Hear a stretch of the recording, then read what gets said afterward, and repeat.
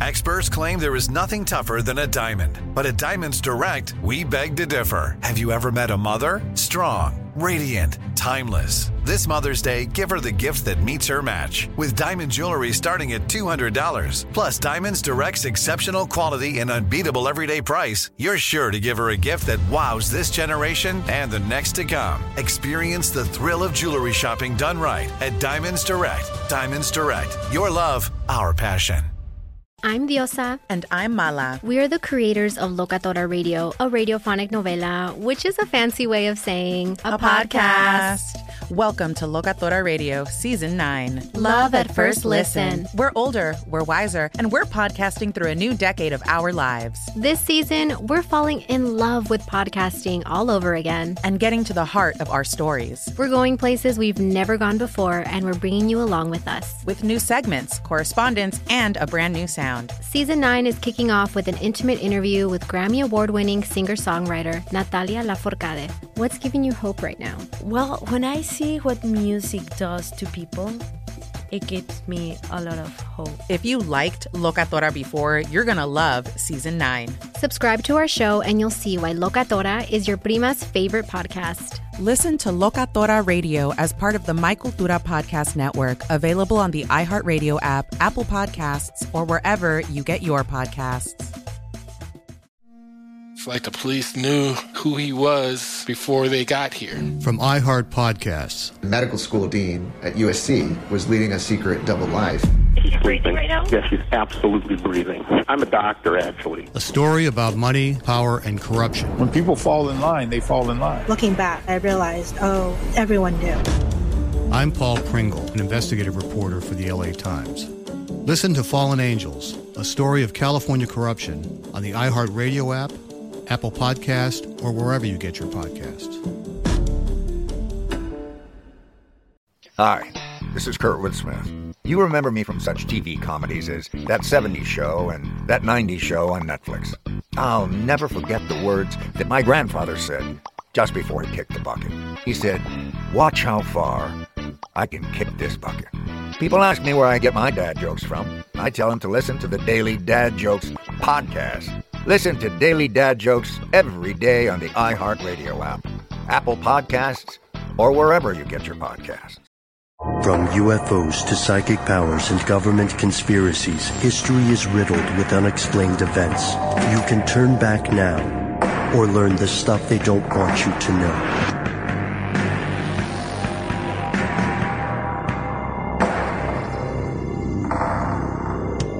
Welcome back to the show. My name is Matt. My name is Noel. I am Ben, you are you, and hopefully this message finds you amid grand adventure. If not, too bad. If so, wonderful. Either way, this is stuff they don't want you to know. Surely adventure is on the horizon. Yes, adventure should always be on the horizon. We live in what some ancient scholars would call interesting times, which is not necessarily a compliment. Ladies and gentlemen, as you know, on this show, we look into things that are not so often reported in mainstream media. We look at obscure acts of history, strange things about the future, the occult, the paranormal, the corrupt. And this means that we travel through some dark places. Today we are returning to a dark place. This is something that may be a bit controversial. We are going to cover it to the best of our ability in the most objective way possible. And we want to hear from you. So as we dive into this rabbit hole, as you're listening, if you have the opportunity and if you have some feedback, we'd like to hear it. You can write to us directly on Facebook and Twitter, where we are Conspiracy Stuff.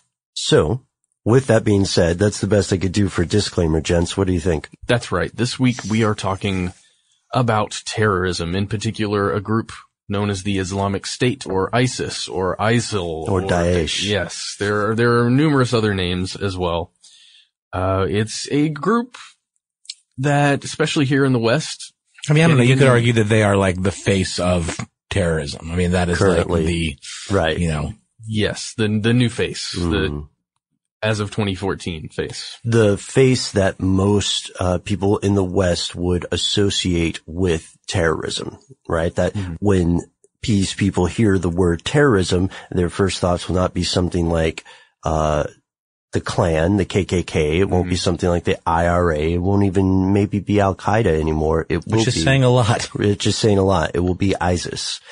And what we are going to look at today is the concept of specifically ISIS or ISIL or Daesh recruitment tactics in the U.S. We've gone into some related things before, but today we're going to look at this specific example. And as we do that, we need to first take a look at terrorism, right? What is terrorism?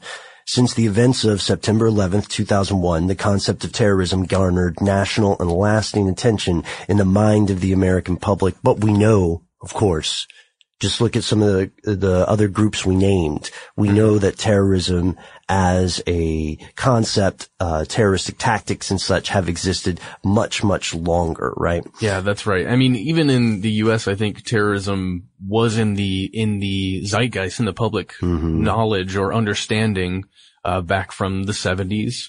I mean, if you look at popular movies that were coming out around that time, the bad guy a lot of times was a Middle Eastern, quote, terrorist. Yeah. And it's often been said throughout history that one person's terrorist is another person's freedom fighter.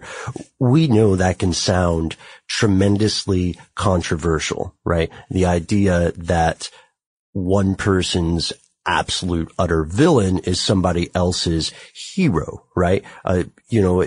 For instance, when the U.S. was in the midst of the Revolutionary War, the people in the U.S. who were fighting for independence from Europe, from England, they were, to the average English citizen, terrorist. Oh yeah. The tactics of fighting from the woods or something. Guerrilla warfare, yeah, not wearing uniforms, all these kind of things that we're going to get into. They were full-on terrorists to them. And it's true that to a degree, the categorization of terrorist, if you can hear my air quotes there, folks, depends on the people you ask. Like, for example, this is just an anecdote. I'm just making this up.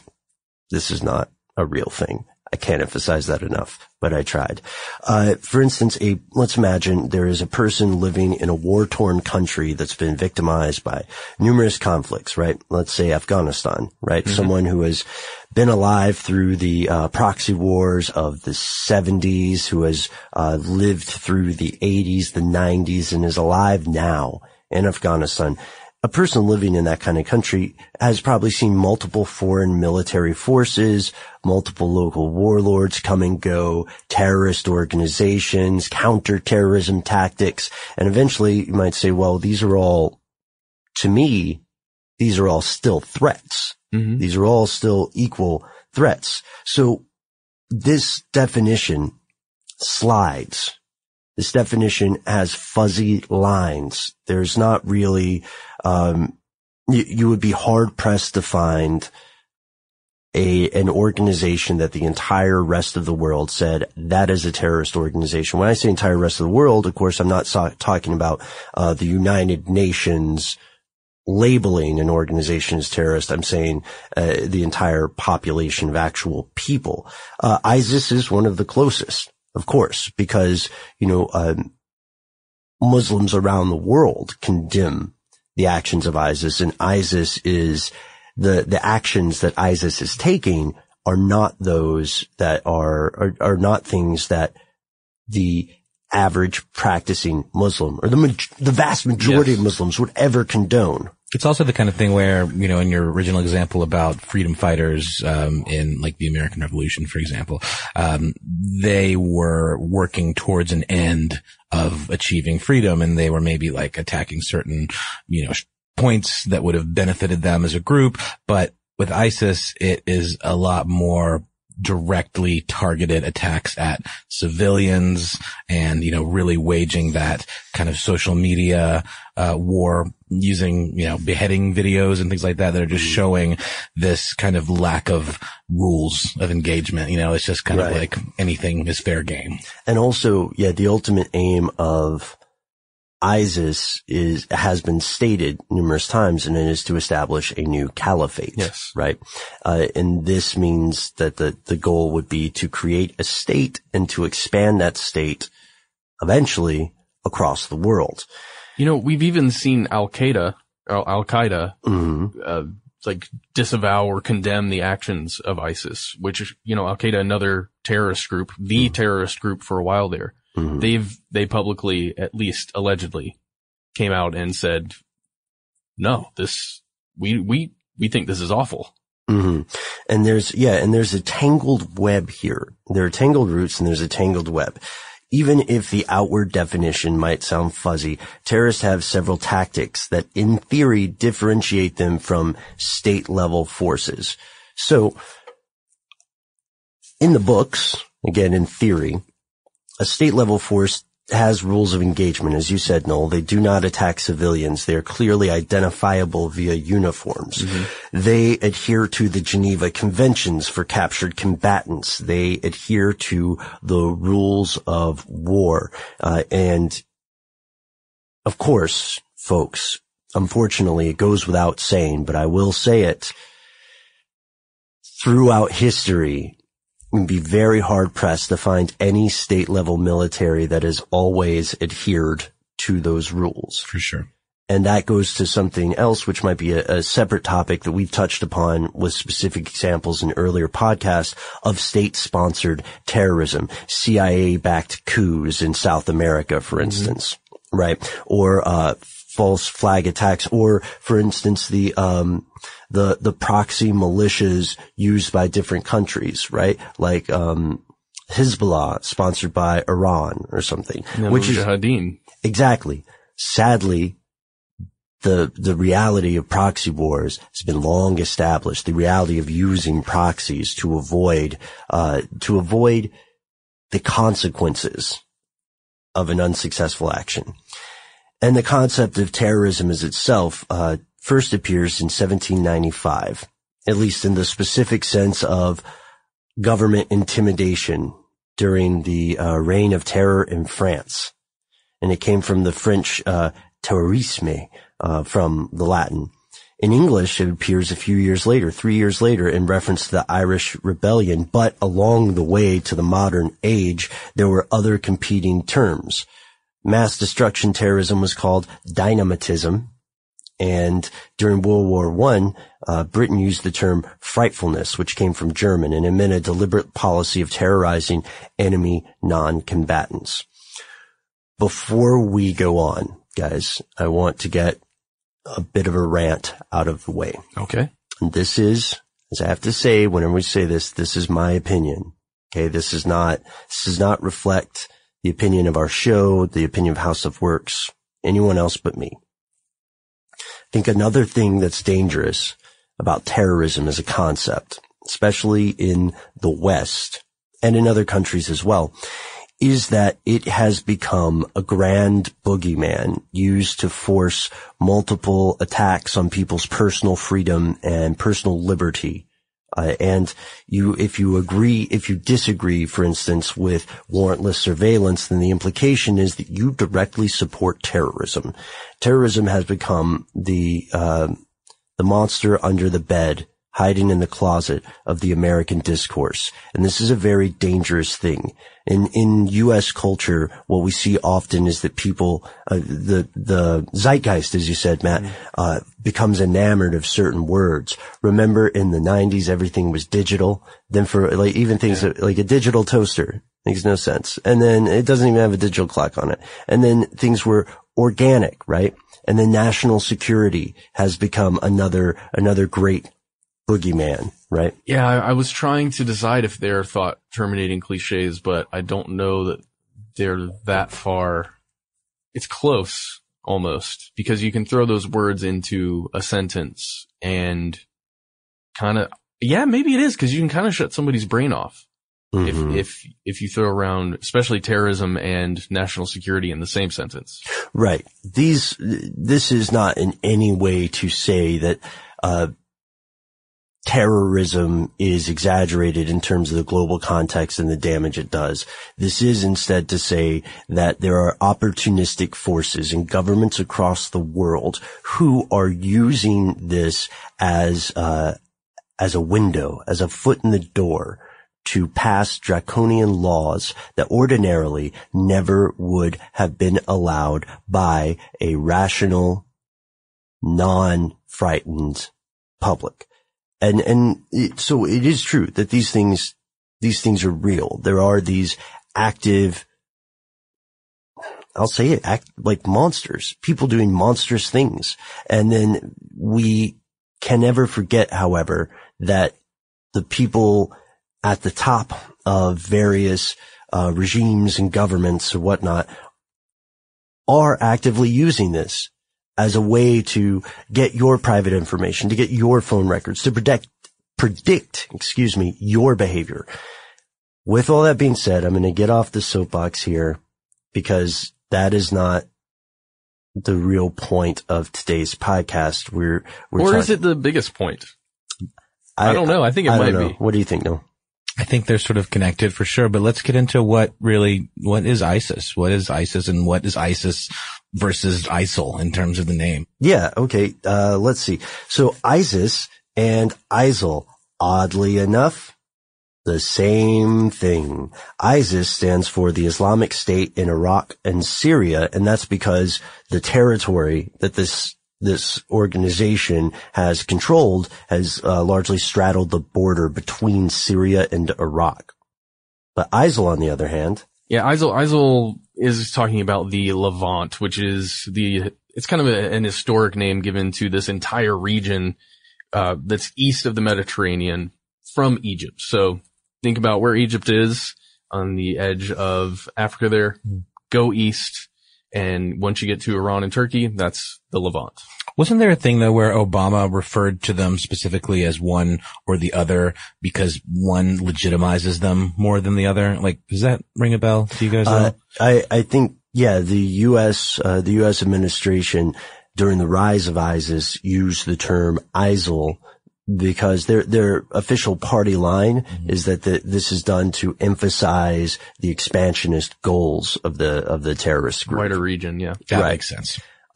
However, again, if that were the case, establishing what is ultimately meant to be a global caliphate would necessarily extend beyond the Levant.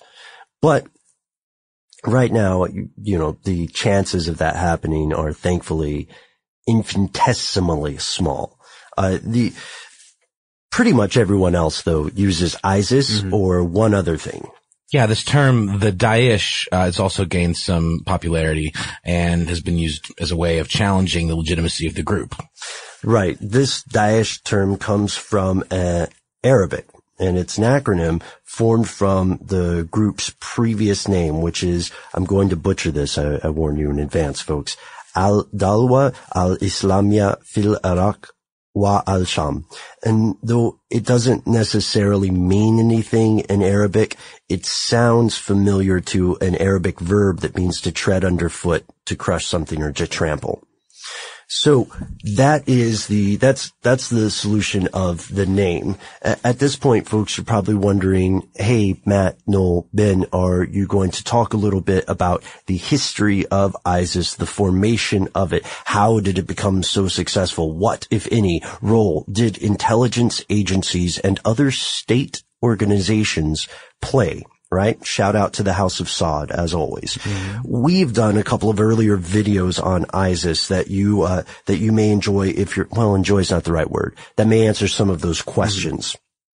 And one of the first ones was, how did ISIS become so wealthy? Which was a collaboration we had with our friends at All Time Conspiracies. Yes. And that one kind of obviously from the title, but we look at the different ways in which ISIS got its money. And one of the big things that was pointed to as to how they got that first big bankroll to begin, building an army and getting just huge caches of weapons and explosives. And I believe it was the Mosul Bank. There was a heist that allegedly occurred. Now, from differing sources, you'll also hear that heist never occurred, actually from some official sources, which is fascinating. Yeah, they allegedly looted 500 billion Iraqi dinars, the equivalent of 429 million at the time. But did they? Yeah, exactly. Or did they? And that kind of called into question, well, how are they getting their money if this perhaps didn't occur? Which has led to numerous questions about who funds this group. And we try to answer a couple of those in that video. I think we also talked about, there's one called Who Does ISIS Work For? Looking at perhaps there are larger goals that ISIS is, trying to achieve, or that another group is trying to achieve through ISIS. Right. That was an interesting delve. I would recommend that video. There's another part here, where we also talk about, in our third video, Money, Blood, and God, Who Funds Terrorism, which is a juicy title. It's a juicy title, and there's some juicy stuff in there. Yeah, unpleasant stuff as well. Yeah, when I learned about some of the funding that comes from countries that are close allies with the United States, specifically Saudi Arabia, that I just kind of freaked me out a little bit. And to be clear, one thing that I would like to emphasize when we talk about intelligence agencies, or when we talk about government officials funding the operations of terrorist groups, whether in the Middle East, whether in Central Asia, Southeast Asia, South and Central America, or even the U.S., this doesn't always mean that the entire organization condones it. It could just be one person acting, or a faction of people acting in that regard. So let's do a little bit of history of ISIS to get to their current state. And this is from our earlier video that we had mentioned. So in 2014, that's when we really see the Islamic State of Iraq and Syria, better known as ISIS, spread across the Middle East. But according to the official sources, it begins in the 90s when a Jordanian named Abu Musab al-Zarqawi returned home from attempting to fight the USSR in Afghanistan. And that was right after he got out of prison. He was in prison for a while. I think that was after, you said Afghanistan, right? He was gonna fight the USSR and join that fight. But I think when he got there, it was pretty much over. And when he got home, I guess he had kind of picked up some ideas from people that he was hanging out with. And I think he had weapons and explosives in his house, and he got arrested for 6 years, and he met more people. Right. Yeah. And eventually he returned, to set up a camp for terrorists, or again, depending on which side of the war you were on, resistance fighters.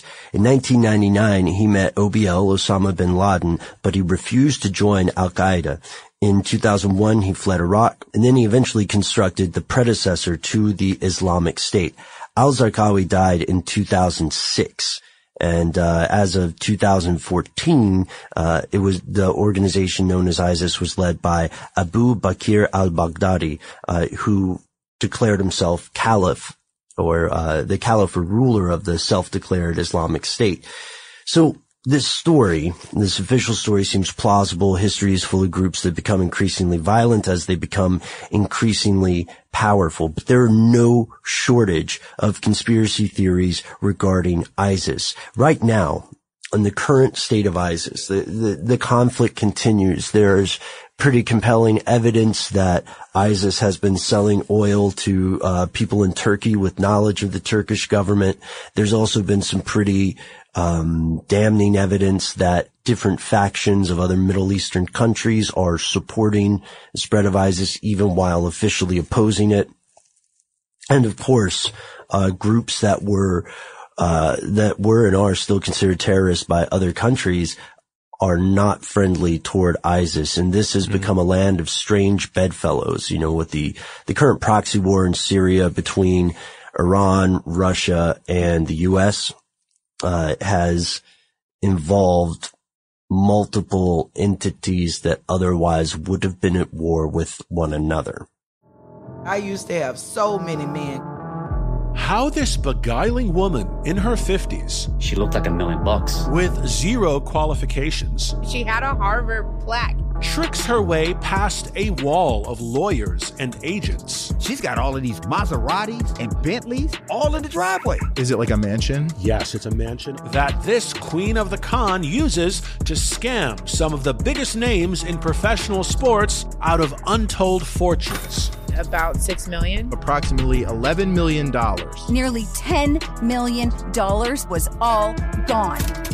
Employing whatever means necessary to bleed her victims dry. She would probably have sex with one of her clients. Hide your money in your old rich man, because she is on the prowl. Listen to Queen of the Con, Season 5, The Athlete Whisperer, on the iHeartRadio app, Apple Podcasts, or wherever you get your podcasts. We started talking about this incident. Drugs and officials cover up. You couldn't believe it. From iHeart Podcasts. It's like the police knew who he was before they got here. A story about money, power, and corruption. The medical school dean at USC was leading a secret double life. She's sleeping right now? Yes, she's absolutely breathing. I'm a doctor, actually. There's no way that guy's a doctor. I'm Paul Pringle, and I'm an investigative reporter for the LA Times. This is the story of an investigation that starts in a hotel room in Pasadena, California, and reaches all the way to the top of two of the most powerful institutions in the city of Los Angeles. When people fall in line, they fall in line. Looking back, I realized, everyone knew. This is Fallen Angels, a story of California corruption. We're always going to have predators. It's the good people who stand by and do nothing that allow them to flourish. Listen to Fallen Angels, a story of California corruption on the iHeartRadio app, Apple Podcast, or wherever you get your podcasts.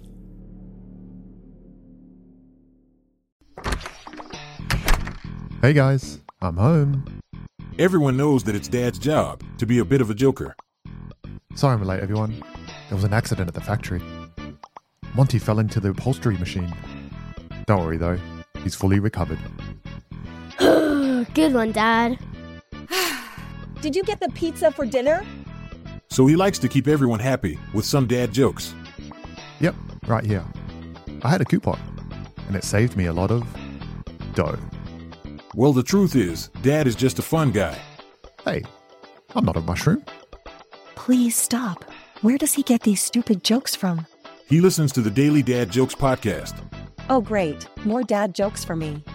We've delivered over 15,000 jokes to over 3 million listeners, and man, the postage fees are killing us. Listen to the Daily Dad Jokes podcast every day on the iHeartRadio app, Apple Podcasts, or wherever you get your podcasts.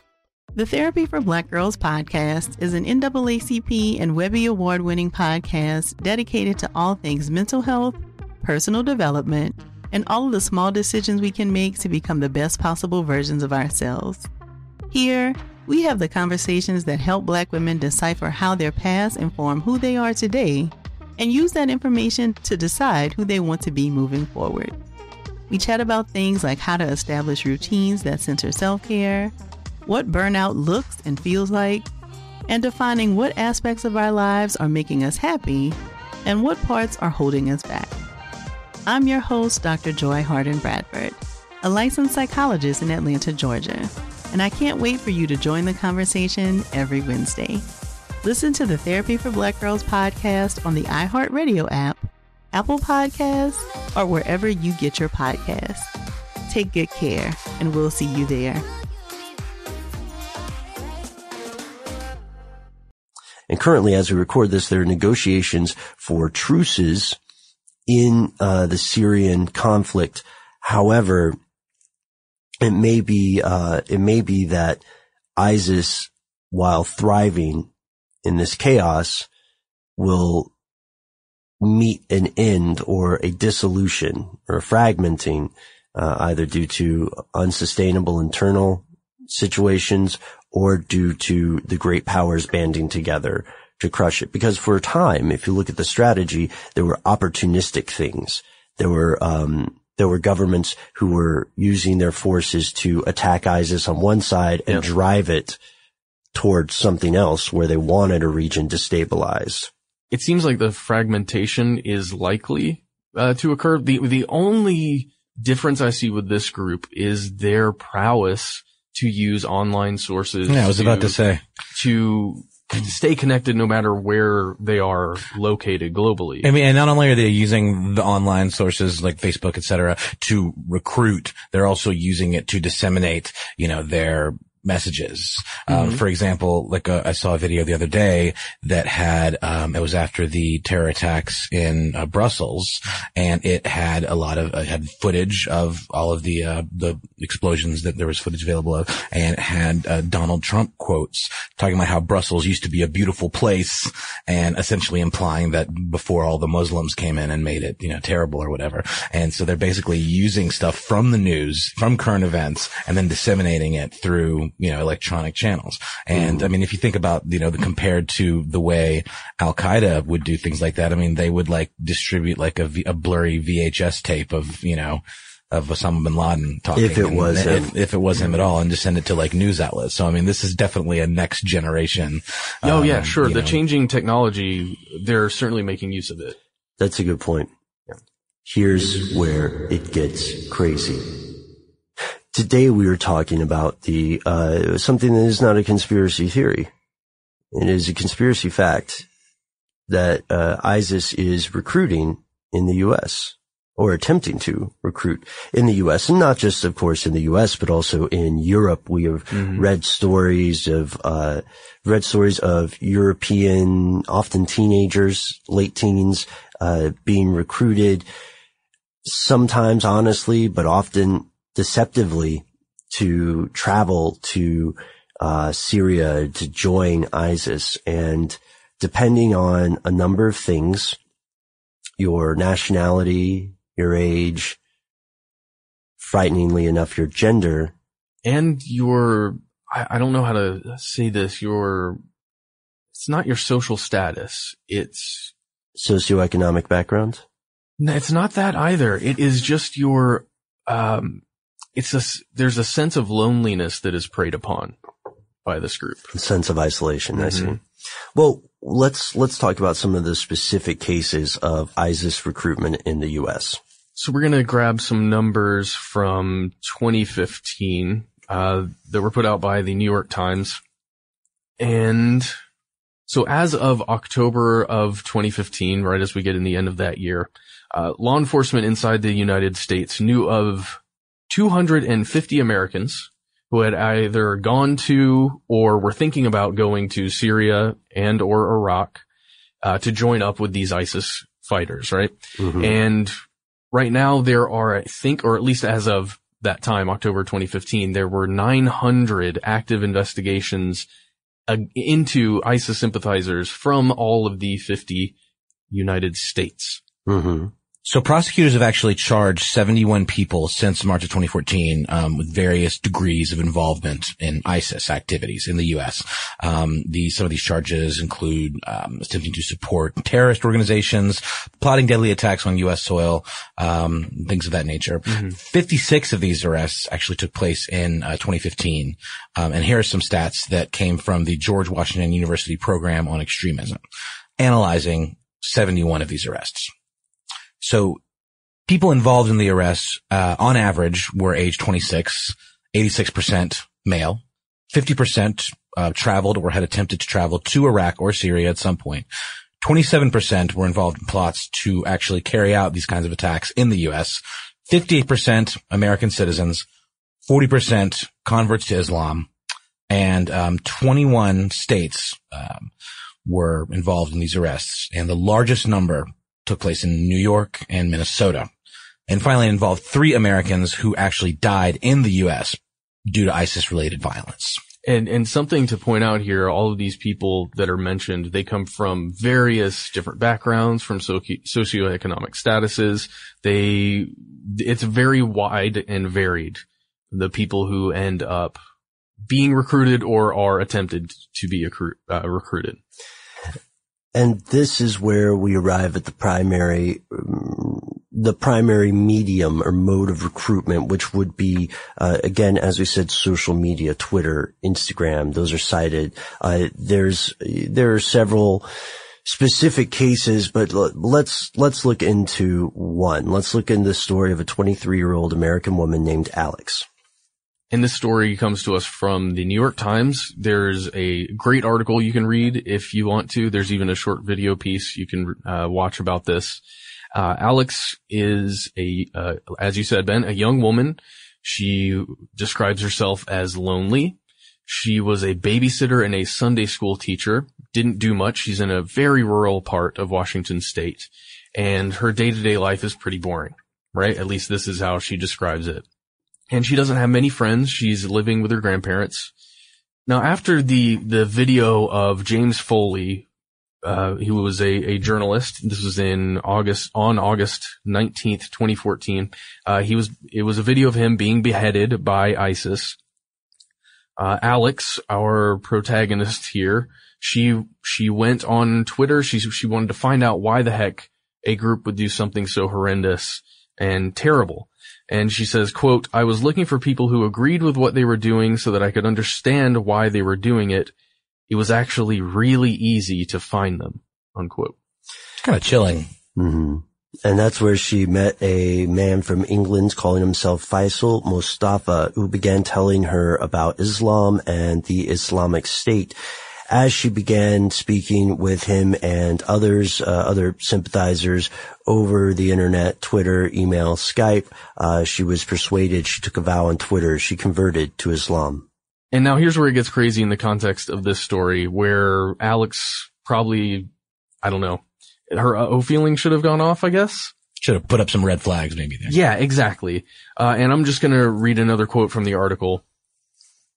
Quote, "The only Muslims she knew were those she had met online, and Faisal encouraged her to keep it that way, arguing that Muslims are persecuted in the U.S. Which is to a degree true. Absolutely. But, and she could be labeled a terrorist, that he warned her of that. And for now, it was best for her to keep this whole conversation, or all of these conversations that she's having, a secret, even from her grandparents, who she's living with." Well, I mean, they're radicalizing her. I mean, they don't want her to be exposed. Sure. She's a really good get at this point. I mean, she's someone that's isolated and is, I assume, white, right? Yes. And she's impressionable. Impressionable, right? But also, I just mean in terms of like, they don't want her to all of a sudden change her behavior and start hanging out with a different group of people and raise any alarms with any kind of law enforcement, because they want to be able to use her in some way. Mm-hmm. And here's where it kind of gets into the tactics of this group. The circle of people that Alex is speaking with, there are several dozen accounts operated by several people who either directly say that they are members of the Islamic State, or who are at least in some way sympathizers with the group. These people collectively spent thousands. You hear that? Thousands of hours engaging Alex for over 6 months, where they're just constantly in communication. Cults do the same thing at the beginning. It's called a love bomb. Yes. Oh, we can get into the cult aspect, Ben. But yeah, they sent her things through the mail. This Faisal guy is in England, remember, so it's not that difficult to send something. I mean, it takes a while, but they were sending her prayer shawls and I believe, mats and chocolate. Apparently one of the biggest things they sent her was chocolate, just tons and tons of chocolate. And as they're doing all of this, they're indulging her curiosity. They're calming her down when she's when she's thinking maybe this isn't a good idea. They're just being her friend, right? They're being this lonely, isolated girl's friend. And especially as they are starting to push her towards some of the, let's say, more difficult to grasp concepts behind ISIS, some of the more violent parts of it. And something that you couldn't really just flip a switch and just be like, oh, I'm okay with this now. You kind of have to really ease someone into it. And then before you know it, as Ben was saying with some of the cult indoctrination kind of, tactics, before you know it, you're doing things you never, ever, ever would have considered doing. It's the foot in the door tactic used by sales folks as well, right? There's so much support generate a positive psychological association with a certain idea, concept, or experiment. One thing that all human beings have in common is that we are frighteningly easy to mislead. So this story, do we have the ending? Well, the ending is that her grandmother found out several times throughout the course of their communications that she was doing this. And I feel like I have to say this. It's mentioned in the article and in the video. Alex suffers from fetal alcohol syndrome, and she is very much, from a developmental perspective, younger than 23. And perhaps that is one of the reasons that she seems to be more impressionable. And the grandmother in particular tries to guard her from interactions online. And this one in particular, it was scaring her because she didn't really understand the scope or the depth of what was happening. Mm-hmm. But in the documentary, or at least the short piece on the New York Times, they show the grandmother actually speaking with Faisal and telling them, leave my granddaughter alone. Mm-hmm. And the last thing you see on the video is, and they resumed communication following the publication of this. So who knows what's happening with Alex? What's going on at the end of the story? I mean, at least she was willing to tell her story. When this is not her real name, by the way. And let's remember that this is just one example from one country. I used to have so many men.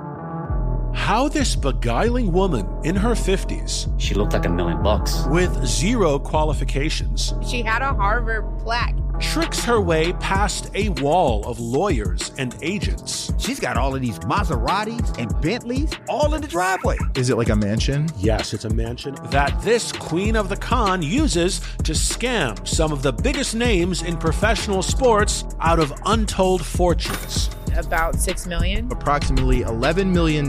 Nearly $10 million was all gone. Employing whatever means necessary to bleed her victims dry. She would probably have sex with one of her clients. Hide your money in your old rich man, because she is on the prowl. Listen to Queen of the Con, Season 5, The Athlete Whisperer, on the iHeartRadio app, Apple Podcasts, or wherever you get your podcasts. We started talking about this incident. Drugs and officials cover up. You couldn't believe it. From iHeart Podcasts. It's like the police knew who he was before they got here. A story about money, power, and corruption. The medical school dean at USC was leading a secret double life. She's breathing right now? Yes, she's absolutely breathing. I'm a doctor, actually. There's no way that guy is a doctor. I'm Paul Pringle, and I'm an investigative reporter for the LA Times. This is the story of an investigation that starts in a hotel room in Pasadena, California, and reaches all the way to the top of two of the most powerful institutions in the city of Los Angeles. When people fall in line, they fall in line. Looking back, I realized, everyone knew. This is Fallen Angels, a story of California corruption. We're always going to have predators. It's the good people who stand by and do nothing that allow them to flourish. Listen to Fallen Angels, a story of California corruption on the iHeartRadio app, Apple Podcast, or wherever you get your podcasts.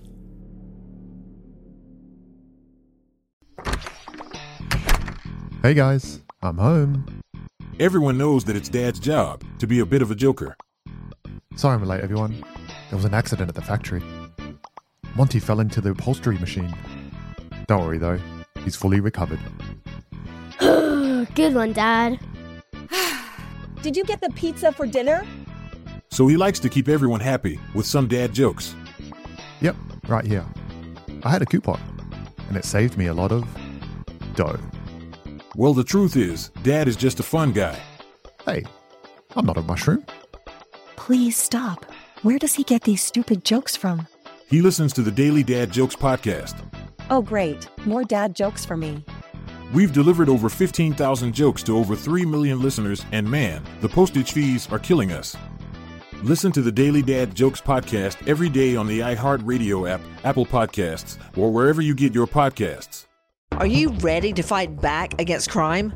Hi guys, Nancy Grace here, host of podcast Crime Stories with Nancy Grace.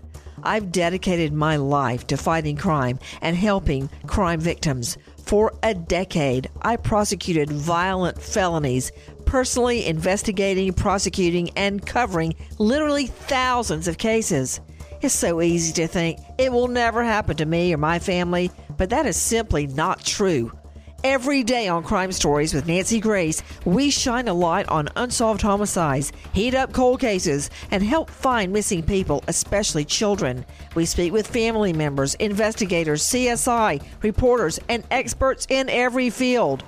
Every day is a mission. Every day is a chance to stop crime and keep one more person safe. Listen to Crime Stories with Nancy Grace on the iHeartRadio app, Apple Podcasts, or wherever you get your podcast. It is tempting to use broad brushstrokes when describing why someone would run off to join this group. There is definitely a sense of isolation. There's also a sense of anger over the way that non-Muslim countries are treating people of the Islamic faith. And, it is naive at best to say that Muslims are not being persecuted for their religion, even in countries that claim to have such an emphasis on religious freedom. However, with that being said, with the idea that there are complicated motivations for this, and that there are active conspiracies, because let's just remember the definition of a conspiracy is people working together in secret toward a common goal. Under that definition, then there are conspiracies to recruit people into this organization. They are happening now as you listen to this broadcast, depending on when you're listening to it. The other thing, and this is a serious thing, is very sensitive. I earlier mentioned gender mattering. Don't want to be alarmist about this, but this is a fact for people who are women, being let's say late teens, early 20s, who are being misled and misled by recruiters working on behalf of ISIS.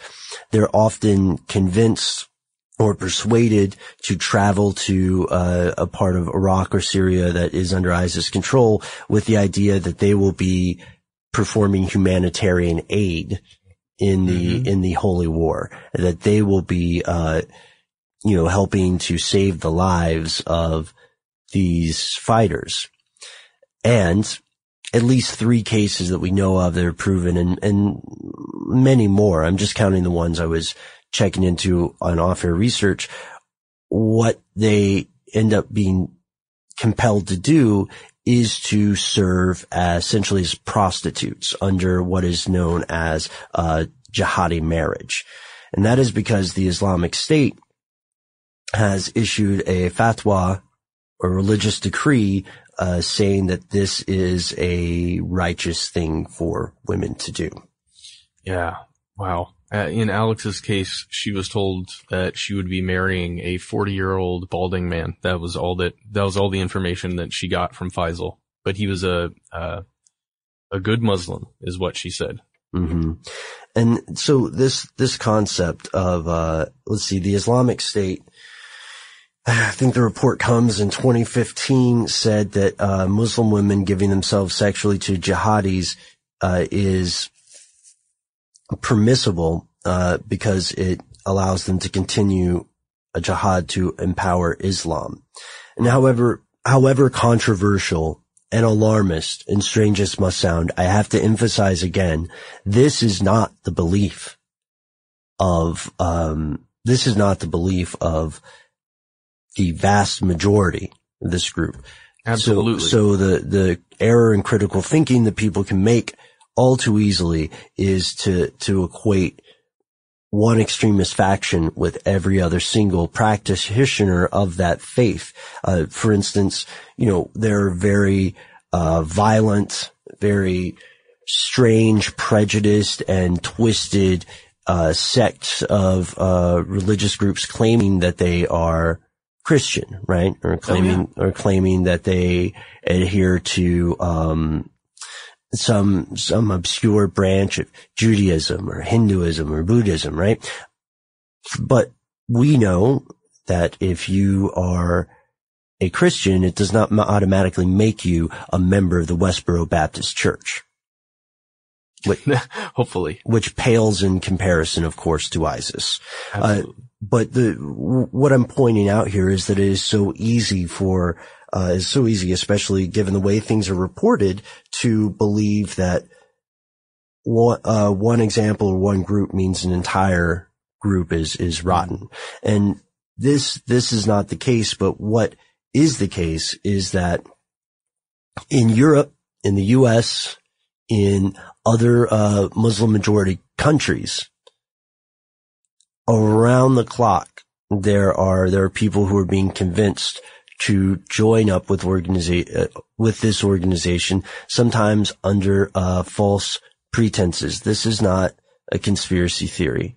This is a conspiracy fact. We know that the use of internet technology has made the cost of communication across the world lower now than at any other point in human history ever.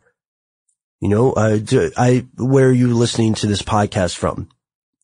Is it not amazing that you could tweet Matt, Noel, and I, or anybody that has a Twitter handle, and almost instantaneously we will be able to have a conversation regardless of where we are on the globe. This is a mighty power. And like all mighty powers, it can harm and it can help. You know, fire warms as well as burns. Wow.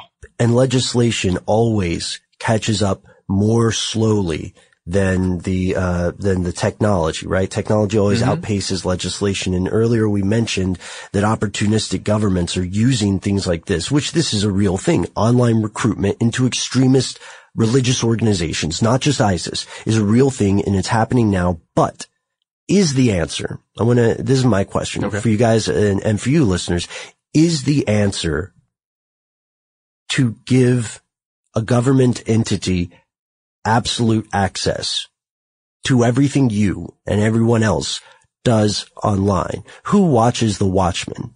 You know what I mean? Will this be protection? Will it be a way to prevent acts of terrorism? Or will we be simply giving another group of not entirely great people a superpower? Well, here's one of the things we've recently learned from the attacks in Brussels. The people who carried out the attacks allegedly were using burner phones, the phones that you can activate and then use the minutes up and then throw them away.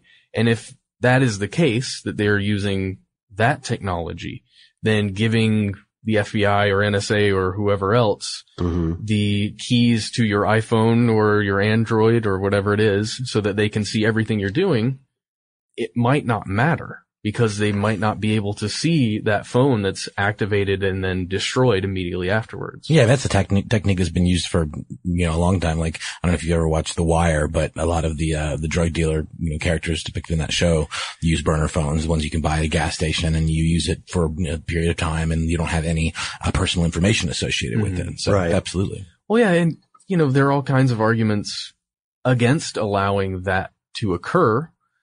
I've heard everything from the potential global blackmail that could be generated from having that to, just the basic right of privacy that all of us believe ourselves to have. But then also we have a further issue here, which is that in many countries, this should not be a secret. In many countries, the actions of corporations and the actions of states are closely intertwined. So we have to ask, when we, the people, or when we, the population of whatever country, give this kind of unfettered personal access with no accountability to a government, who else are we giving it to? Are we also giving it to a large corporation that is active in there? Are we also, I assume, giving it to a contractor who will carry out part of the monitoring duty? Five Eyes has been around for a long time, and it is my personal belief that the strange bedfellows of corporate, and governmental power are much closer than are reported, you know? Oh yeah. Just read Julian Assange's Google is not what you think. Mm-hmm. I guess it's an article or statement that he put out when he met with some of the heads of Google back in the day. It's fascinating to see the way Alphabet is moving. Who knows? Which is the parent company of Google now. Yes. So let's also, I have just a few more questions, guys. I know I'm peppering everyone with questions, but I'm interested. In the following. Do you think that U.S., Western, and Middle Eastern intelligence agencies purposefully created ISIS, or do you think it was a unintended consequence? I mean, it's one of those things where when you shut down one group or make it difficult for one group to do something, you will have other groups pop up and fill the void. Hail Hydra. Yeah. I mean, I think that's what this is. No, I definitely don't think that the U.S. government was involved in creating it. I mean, I think the U.S. government's policies, purposefully. Right. I think the U.S. government's policies over a long period of time, have created groups like these, you know. Right. And I think one of the questions is, of course, follow the money, but secondly, who has the most compelling interest in a destabilized Middle East? You know what I mean? Like that. I think we know. That's one of the questions.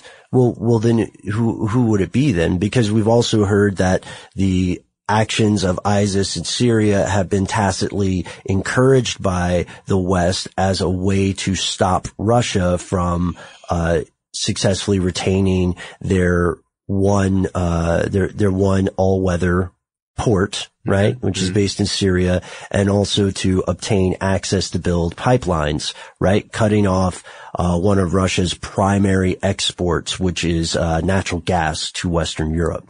So yeah, it feels to me, just in an answer to your question, the actions of this group feel very much, it feels like another proxy war.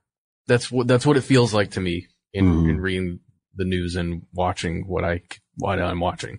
Yeah, I'm interested to hear more about this, you know, and it's not, while it is tempting to say that there are unassailable good guys in the fight, right? The sad truth is that there are innocents dying, and that is one of the most crucial factors of this. You know, War is rarely a matter of a hero and a villain. War is often a lot of villains, or at the very least, a lot of self-interested people. And I'm not by any means calling terrorist groups heroes. I think that's fundamentally offensive. It's all perspective. Maybe it is. Maybe you're right. I mean, let's also consider that a lot of the people who were embroiled as children in conflicts in the Middle East, felt they had no other choice but to join some sort of resistance, right? And with this in mind, we'd like to hear your answers. What do you think of, the possibility of intelligence network involvement or state sponsorship of ISIS? And I'm also interested, what do you think the future of ISIS is? Right now, it looks like the organization is not thriving, and it looks like superpowers or states or other organizations that would normally be against one another may be banding together to combat ISIS. And but once it's quelled or fragmented, what comes next? What happens next? That's always the question with the Middle East, isn't it? Mm-hmm. Well, I guess that's always the question with geopolitics in general. Right. So write to us. Let us know. You can find us on Facebook and Twitter. We are Conspiracy Stuff. You can check out every podcast that Noel, Matt, and I have ever done on our website, stufftheydon'twantyoutoKnow.com. And before we go, some of you have already written to us, and that's why we're going to go into this little space that we like to call Shout Out Corners. First shout out of the day goes to Jaglu, or at Square Moon. She says, quote, "Your fake British accent is so bad that it's too good. You have to do the next shout out in a British accent." But Matt, you're not doing the next shout out. Well, because I don't know if she was talking to me or to you. Was it you, Ben? Was it you who butchered the British accent? Don't look at me that way. I think it was me. Pretty sure. Guys, I do sketch comedy. Of course, all my accents are based on what will work in sketch comedy. I'm not trying to go to Heathrow and impersonate. Okay, because this is a listener-driven show, and it appears my producers and co-hosts have put me in one hell of a corner. I didn't say anything. Is it a shout-out corner? I'm getting shouted at. I will be after this. What kind of British accent do you want? Do you want more posh? Do you want more Michael Caine? Do your Michael Caine. Do your Michael Caine. But my Michael Caine is terrible. Can you do Michael Caine from The Streets? Can you do Cockney Michael Caine? You know what, guys? I'm just gonna do a do generic, terrible British accent. Apologies to everyone. Here. As well as the royal family. But you're welcome, Jaglu. God save the Queen. Oh gosh, yeah. I don't know. Do you think this will mean the Queen stops listening to our show? It might mean she'll die of shock. Okay, our second shout out goes to Kelsey Griffin, Geeky Kelsey. Shout out to at Conspiracy Stuff for getting me through like 18 hours of driving this week. And have you done, I'm going Cockney. Have you done one on cryptids yet? So yeah, have we done one on cryptids? That was great, Ben. That's embarrassing. That was sort of like a Kiwi British hybrid. I'm having trouble because I've been working on my Kiwi accent. It's a sticky wicket. Sticky wicket. Watch out for bits. That's watch out for bats. Oh. That's how bad. We offended everyone. No, not yet. If anything, someone with a decent British accent write in and tell me how to do it. And technically, if you consider it, from an historical standpoint, then guys, Noel, Matt, we're the ones with the accent. That's right. Because English came from England. So really, I'm just trying to get over my terrible American accent. We are the music makers and we are the dreamers of dreams. So next we have one from Sean at Dr. Hypnotoad. Is that one of those toads that when you lick it, it makes you... That's a Futurama reference. Oh, okay. Are you serious? No. He's like the best character in Futurama. He's the third best character in Futurama. It goes, Dr. Zoidberg, Bender, and then the Hypnotoad. Sean says that he was the one who wrote in and asked us to do an episode on big pharma conspiracies, which we did. Yeah, thank you so much for writing in, Sean. And I appreciate that because I remember we were asking ourselves who wrote in and recommended that excellent topic for us. Mm-hmm. So now the truth is revealed. And this concludes this installment of Shout Out Corner. And if you want to be like Sean and all of the other wonderful human beings that wrote into us to give us an idea for a topic, we're getting emails all the time. Thank you so much for writing in. If we haven't responded yet, hopefully we will get to that very, very soon. Take us to task. Call us a bunch of jerks, No. We're gluttons for that stuff. Just dish it. Oh. I'm kidding. And you can send those emails to jonathan.strickland@howstuffworks.com. Or if you want to send us nice things. Yes. You can send those to conspiracy@howstuffworks.com.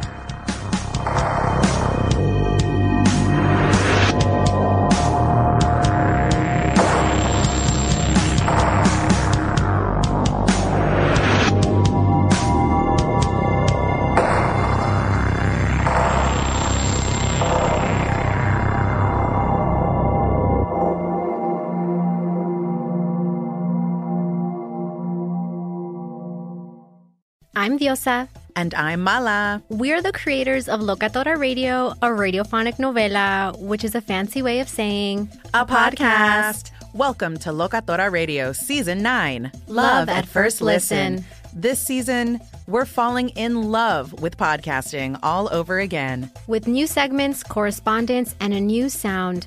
Listen to Locatora Radio as part of the My Cultura Podcast Network. Available on the iHeartRadio app, Apple Podcasts, or wherever you get your podcasts. It's like the police knew who he was before they got here. From iHeart Podcasts. The medical school dean at USC was leading a secret double life. She's breathing right now? Yes, she's absolutely breathing. I'm a doctor, actually. A story about money, power, and corruption. When people fall in line, they fall in line. Looking back, I realized, everyone knew. I'm Paul Pringle, an investigative reporter for the LA Times. Listen to Fallen Angels, a story of California corruption on the iHeart Radio app, Apple Podcast, or wherever you get your podcasts. Hi, this is Kurtwood Smith. You remember me from such TV comedies as That 70s Show and That 90s Show on Netflix. I'll never forget the words that my grandfather said just before he kicked the bucket. He said, "Watch how far I can kick this bucket." People ask me where I get my dad jokes from. I tell them to listen to the Daily Dad Jokes podcast. Listen to Daily Dad Jokes every day on the iHeartRadio app, Apple Podcasts, or wherever you get your podcasts. Jon Stewart is back in the host chair at The Daily Show, which means he's also back in our ears on The Daily Show Ears Edition podcast. Join late-night legend Jon Stewart and the best news team for today's biggest headlines, exclusive extended interviews, and more. Now this is a second term we can all get behind. Listen to The Daily Show Ears Edition on the iHeartRadio app, Apple Podcasts, or wherever you get your podcasts.